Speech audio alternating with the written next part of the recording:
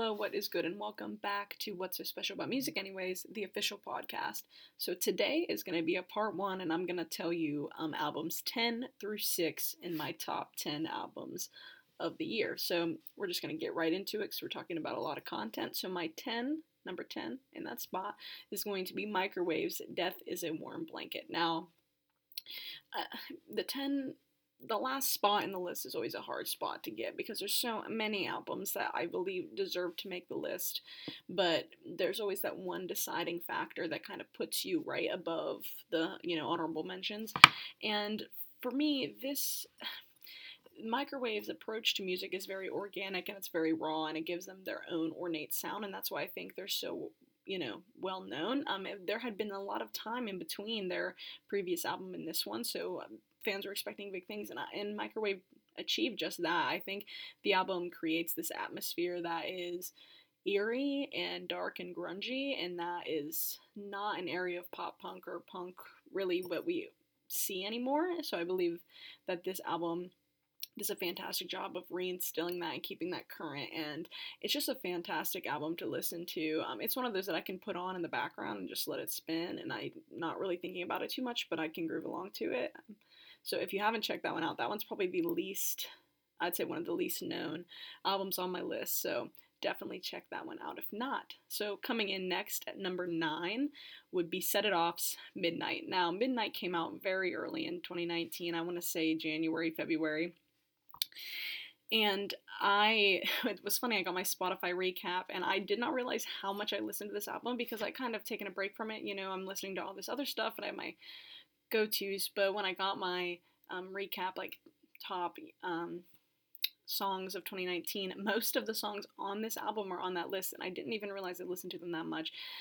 Midnight is the perfect mixture, for me, of cinematics and duality.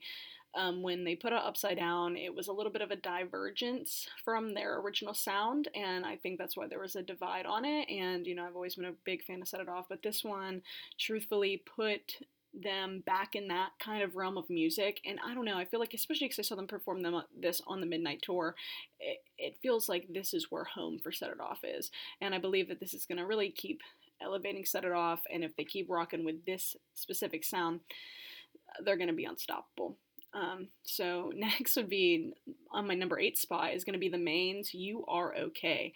The Main is aesthetically pleasing and cannot do any wrong, I personally believe, but this album is sensational. You Are Okay puts you in a good mood, it breaks you down emotionally, and then it builds you back up. It makes you feel okay to be a human being, and that sounds a little dramatic, but this album really knows how to dig into the feelings that hurt, and the lyrics are so abstract that you can connect it to any person, any situation, any being, and somehow make it personal to you. And that's something that's really magical and something that I think a lot of music nowadays lack.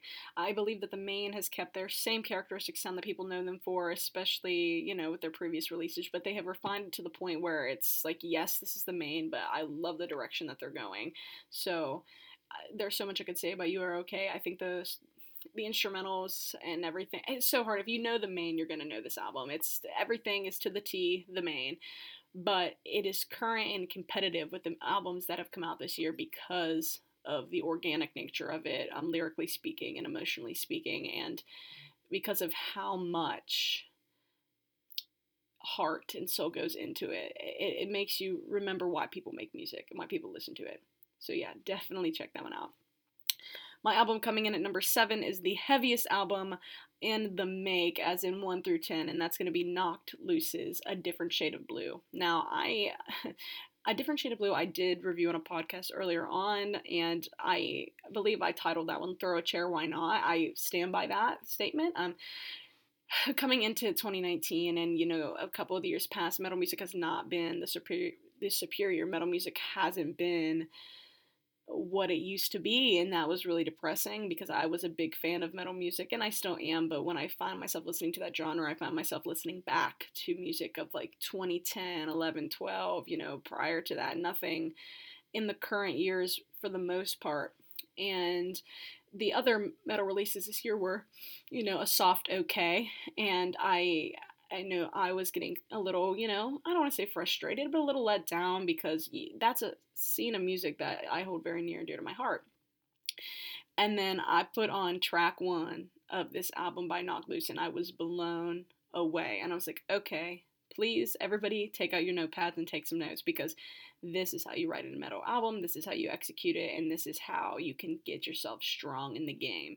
I hope that people are inspired by the way that Knocked Loose writes music and the way that they perform and the way that everything comes together, because it's raw, but it is clean, and there's the perfect amount of juxtaposition where it needs to be, whether it be lyrically, texturally, or even like instrument to vocal melody. Everything makes sense, like symmetric wise, and I think that's why this metal album is so good. And it's aggressive, it's angry, and that's what a good metal album needs to be. It needs to have some hurt behind it, and it needs to have a little bit of edge. And Knocked Loose did a fantastic job of that with this album, so that's why it gets the number 7 spot.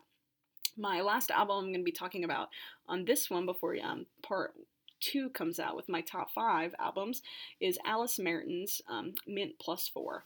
Now, Alice Merton is a very not well-known artist, and she should be, because she's absolutely phenomenal. Before this album, this was her debut LP. In January, she put out Mint, and then recently, I'm going to say in November or maybe early December, she put out Mint Plus 4, which is a deluxe version of the same album. And it's remarkable. I would say that she's like an alt indie artist. That's kind of where I would put her category wise. But she doesn't stay in that. I mean, there's party influence, there's pop influence, of course, definitely some rock influence, and she utilizes like things such as electronics. I believe there's a little synth in there, a little here and there. There are techniques that make you feel like you're listening back genres in some regards, but other than that, everything is current and fresh, and her melodies are so witty and they're so good, and every song on the album is so different from one another, and the album really encompasses her vocal range and what she can do as a musician. I kind of think of her as a little bit more upbeat Adele. I mean, I don't know. Her music kind of speaks to me in the way that Adele's music speaks to people. It's very direct. It's very hard hitting, but there's a beat behind it, and that's the thing. Like, Adele's music for the most part is pretty chill, whereas Alice will get it kicking, and I think that's something that's very valuable for her music, and it's something that is lost in a lot of music, is that like Alice Merton will set a groove and rock to it, but she doesn't care if that groove is something that hasn't been done before, because it's hers. And with that, she's able to talk about topics that are pretty common in most people's albums, and everybody's kind of writing lyrically about the same kind of things nowadays.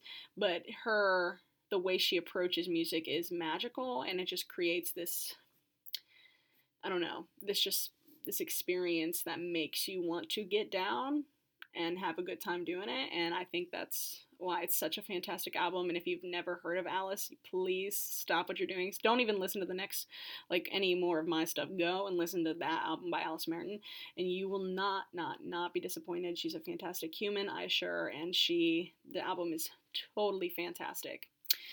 With that being said, I know I talked really quickly, but I'm trying to fit in 5 albums in one episode, which is always a difficult task. But thank you so much for listening, and stay tuned for part 2 with my top 5 albums of 2019.